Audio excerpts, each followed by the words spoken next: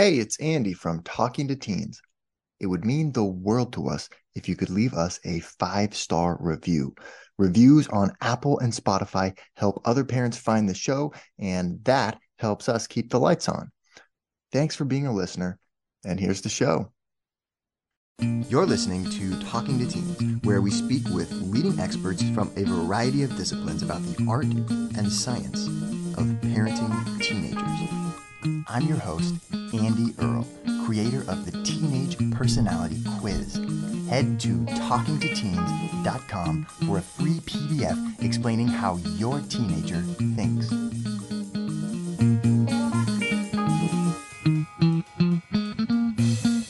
We are here today with Linda McGurk. She is the author of There's No Such Thing as Bad Weather. She is a Swedish-American journalist and blogger, and she lives with her family in Sweden now, but she's also lived in Indiana and Montana in the U.S. So she got really interested in the cultural differences between parenting in America and parenting in Sweden and what those can tell us about how we can all parent better. Linda is an avid outdoorsman. She loves getting her family outside, and she writes about all of that natural parenting and outdoor play, and her writing has appeared all over the place, from Outdoor Families Magazine, Childhood 101, Green Child Magazine, and many more. And her blog is called Rain or Shine Mama. Really interested to bring her on the show today to talk about how you can get teenagers outside and what you can do with teenagers who are on social media and don't want to go outside. So all that and more is coming up on the show today. The book is called There's No Such Thing as Bad Weather, a Scandinavian Mom's Secrets for Raising Healthy, Resilient, and Confident Kids. And there's some stuff in here that's like so fascinating. I always think like cultural differences are really, really interesting to me because it's like kind of becomes invisible. You know, you live in a certain culture and you just sort of like accept that this is the way things are, you know, and this is the way parenting is, and this is like the way that things just go. And so it was just like so fascinating for me to see some of the things in your book that are different in different countries, you know, and you talk about other countries as well, not just, you know, the U.S. and Sweden, but so. Can you just talk a little bit first about kind of the story of what inspired this book and kind of how it all came about? Yeah. You're right. The whole idea of different cultures treating the whole parenting thing differently is really fascinating. I think we've seen books about Chinese parenting and French parenting, and then I thought it was about time somebody wrote a book about Scandinavian parenting. My book mostly talks about the role of nature connection in childhood, and it came about because I was born and raised in Sweden, but I moved over to the U.S. when I was in my 20s, and I lived in Montana for a couple of years, and the outdoors was a big part of my life growing up in Sweden. And I was able to sort of pick that up in Montana as well, but then we moved to Indiana, and we had our first daughter 11 years ago, and that's when I really started to notice some big differences not just between the cultures, but also parenting cultures specifically. So, for example, in Sweden, it's a very common custom to let your kids nap outside, even like very young babies, and even in the winter, even in freezing temperatures, you know. And in Indiana, people were even like afraid to take their babies outside at all in the wintertime. So, needless to say, there were some culture clashes with, you know, other parents being very sort of questioning of what like is it okay to take my baby outside? And I was thinking, you know, I'll wait till the spring comes to go for a walk, you know. And this was so foreign to me. I had just assumed that taking your kids outside in the winter or any time was sort of common practice anywhere. So, it started already when they were babies. So that's sort of where I got the idea for a book. I thought I wanted to share my story of growing up in Sweden because I know how healthy it is for kids to be outside and to be in nature.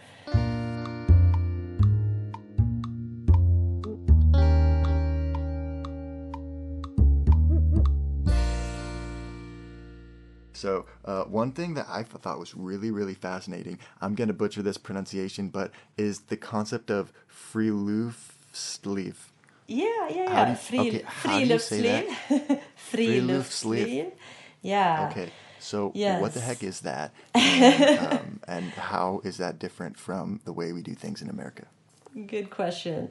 So friluftsliv is it's a cultural tradition of sorts that's sort of passed down from generation to generation in Sweden.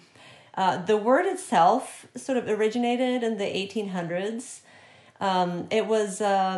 It literally means free air life, and it came about as a reaction against industrialization, actually. So it started among the cultural elites who they sought out nature to sort of get away from the cities. I mean, this is already back in the 1800s. So they wanted away from the pollution and the noise and the people and the traffic and horse and buggy, whatever it was back then. So they just went out into the countryside. And after the Second World War, then the government started to promote it because they realized this was a really good public health measure because people felt good when they were outside. And also people started to have bigger disposable incomes and they had more time off. So that's when it really started to become a movement with more people being able to go to the countryside and, away from the cities. And today, people still leave the cities for the same reasons, to get away from traffic and noise and all that. But we also need to get away from technology today. It's getting harder and harder to find places where you can actually shut off your cell phone and just sort of be in the present moment. So friluftsliv, we're finding that today it's more popular than ever, actually. And I think that's got to do with the fact that we're always online, plugged in on our devices. And so friluftsliv is still very popular. And it's different from outdoor recreation a little bit. That would be the sort of similar term that you would use in the U.S., the difference being that friluftsliv is very much about just being in nature. It's a sort of I call it slow nature, just like we have slow food and things like that, because it's just about experiencing nature without any pressure to achieve or compete.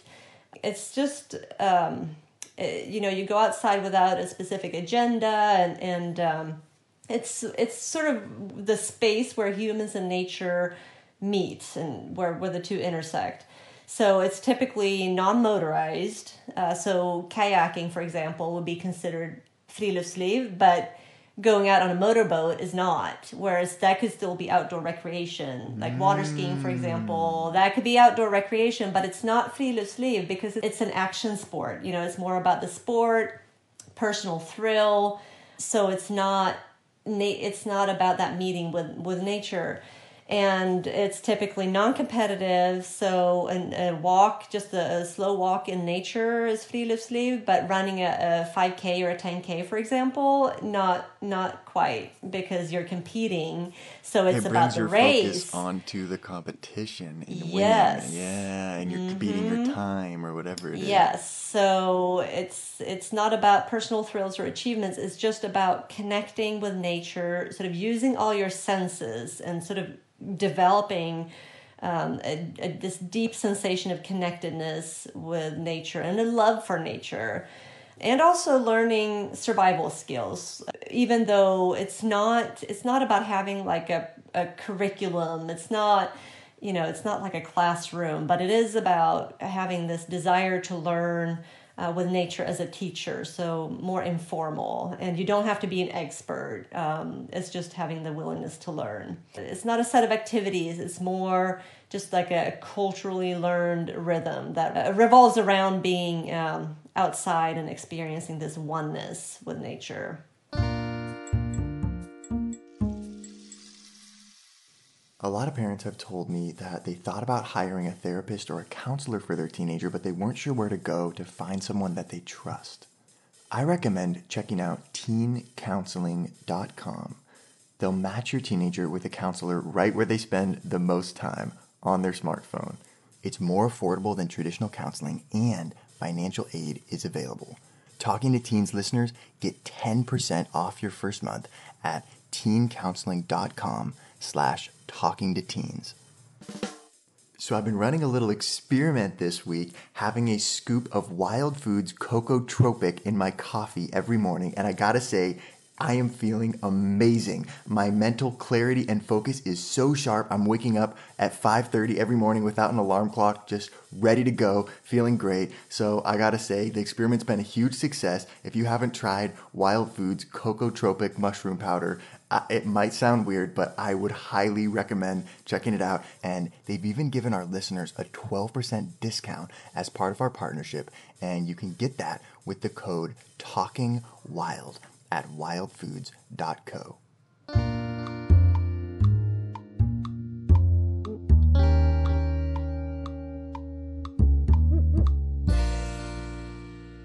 There's this guy, Wim Hof, who's got this whole method.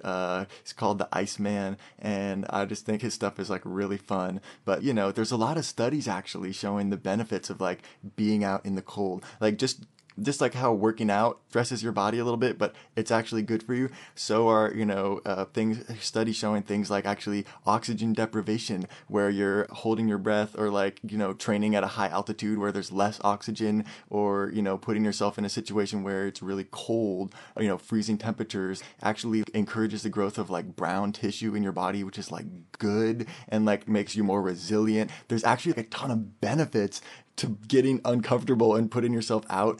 And so one thing that I thought was super interesting, we talked about just like for a second earlier, but was this idea that like people in Sweden and Scandinavia in general just kind of like let their babies sleep outside. We'll put the baby in the stroller and just kind of bundled up, but just let them sleep outside on the porch, which I thought was like so interesting.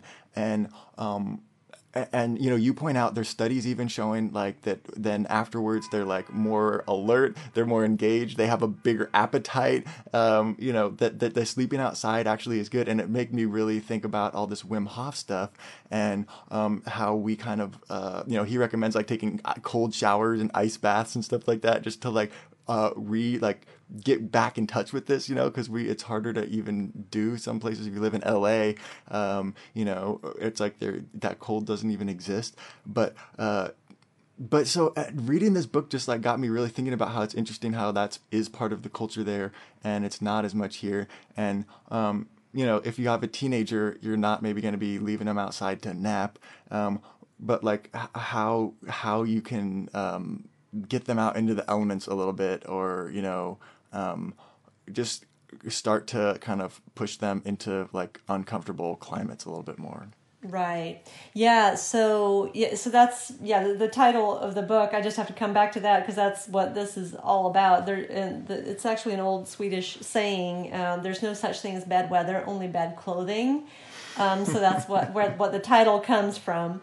And if you have grown up in Sweden or anywhere in Scandinavia, if you've heard it once, you've heard it a million times, because that's what all the adults just tell the kids when they whine about not wanting to go outside when it's rainy or snowy or whatever, uncomfortable weather. It's just an attitude that we have, that the weather doesn't matter. We know winters are going to be long and dark, and the weather is going to suck a lot of days in the winter, but the health benefits are so great from going outside that we're not going to let that stop us. You just kind of have to get over that. And so that's why a lot of parents try to foster this sort of early on, get the kids used to being outside. in inclement weather so that they work up this sort of resilience, or they don't think twice about it. It becomes part of their just sort of normal routine. And then it's like, okay, it's raining. Okay, well, we'll just dress for the weather. So that's kind of the other part of this is you got to dress for the weather. Of course, the easiest way to do this is to do it from when they're little, so that they're used to it. Yeah, start them napping out there before they even know what's going on. I rarely get that. Like my kids, like rarely say anything about the weather anymore. They're 8 and 11 now, and they never question or say like, "Well, it's raining outside," because they know, well, we go outside regardless. Because that's what we've always done. We've gone outside every day since they were little because that's what we do. But if you have older kids and you feel like they're too sedentary and they need to get outside more, and I mean, it's never too late to start. I think it takes a little more effort on the part of the parent when the kids are older. It will probably require you to get out there with them initially, and that's the same for very little children. Of course, you can't just like let a toddler outside on their own. They need some supervising. So there's a few years there where they need watching a little bit, but then. Of course, the goal is for them to play independently outside, assuming that you're in an area where it's safe to do so, which is, I think a lot of places. And as they get older, once they get into electronic devices and things like that, then it starts to get a little harder again. Because normally, younger kids, they really gravitate towards outside play. They love being out there and being allowed to jump in puddles and get dirty and climb trees. I mean, as long as us adults sort of step back and actually let them play in an unstructured way, kids love outdoor play. But once they get a little older and they start, like I said, they get their first tablet, or it's just a lot easier for them to stay on the couch, and us, it's the same for us adults. Of course, that's we I think we're wired to choose the path of least resistance, right? So of course it's easier to stay inside. We seek comfort. Yeah. Yes. So it takes a lot of drive from the parents to get the kids outside. It still does for me on some days. Even though they don't protest about the weather, my kids don't always want to go outside. But so I have to push it. And it's to me it's the same as. Just like I've pushed them to eat their vegetables and to, brush their teeth at night. And I know that doesn't sound very sexy. Like, it's just one of those things we have to do. But that doesn't mean they don't have a good time once they are out there. It's just getting them out the door is usually the hardest part.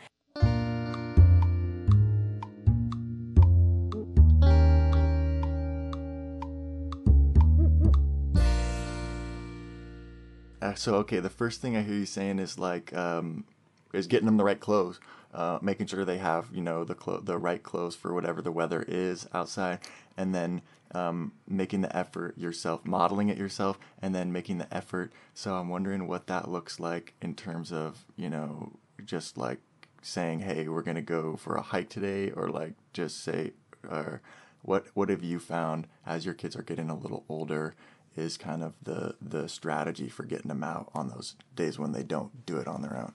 Right. So I have a few different things, and it kind of depends on time and what other activities they have. So, and also the time of the year, because during the winter, it gets dark really early here. It gets dark. It's dark by 4:00 in the afternoon. So not only do you need the right clothes, you also need headlights and reflective vests. Yeah, so you need some equipment, but it can be done. And they actually really love being outside in the dark. So, for example, on a school day, say a Monday afternoon, they come home and, maybe we'll eat some food, and then we go outside, and it could be as simple as just going for a little walk around our neighborhood, and we have headlights, and they want to play hide and seek, or we play flashlight tag. So just we have like simple little games like that. And we're not outside for hours on end during weekdays because there's just not enough time. I mean, they also have homework, and some other days they have other activities too. But to me, it's important to just have that, even if it's just half an hour, to at least have that half an hour to go outside and do some games and,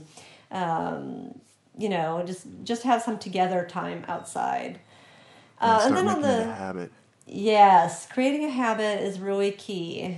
Then on the weekends, when we have a little more time, we try to do some bigger activities, and maybe we'll drive to a nature area a little farther from our home, and maybe we'll just do something simple like packing a picnic. They love, just packing some sandwiches and hot chocolate when the weather is cooler.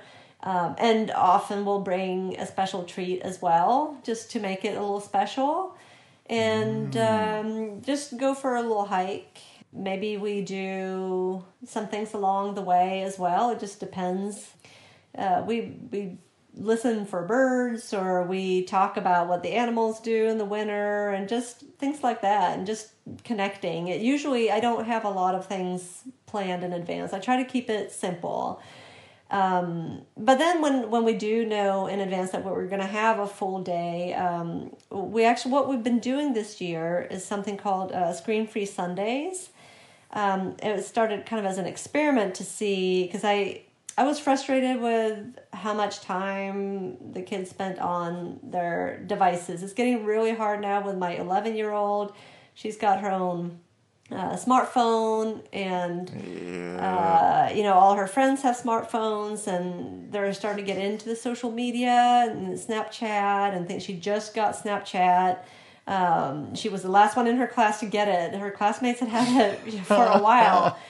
And so eventually I just had to I caved, and I was like, okay.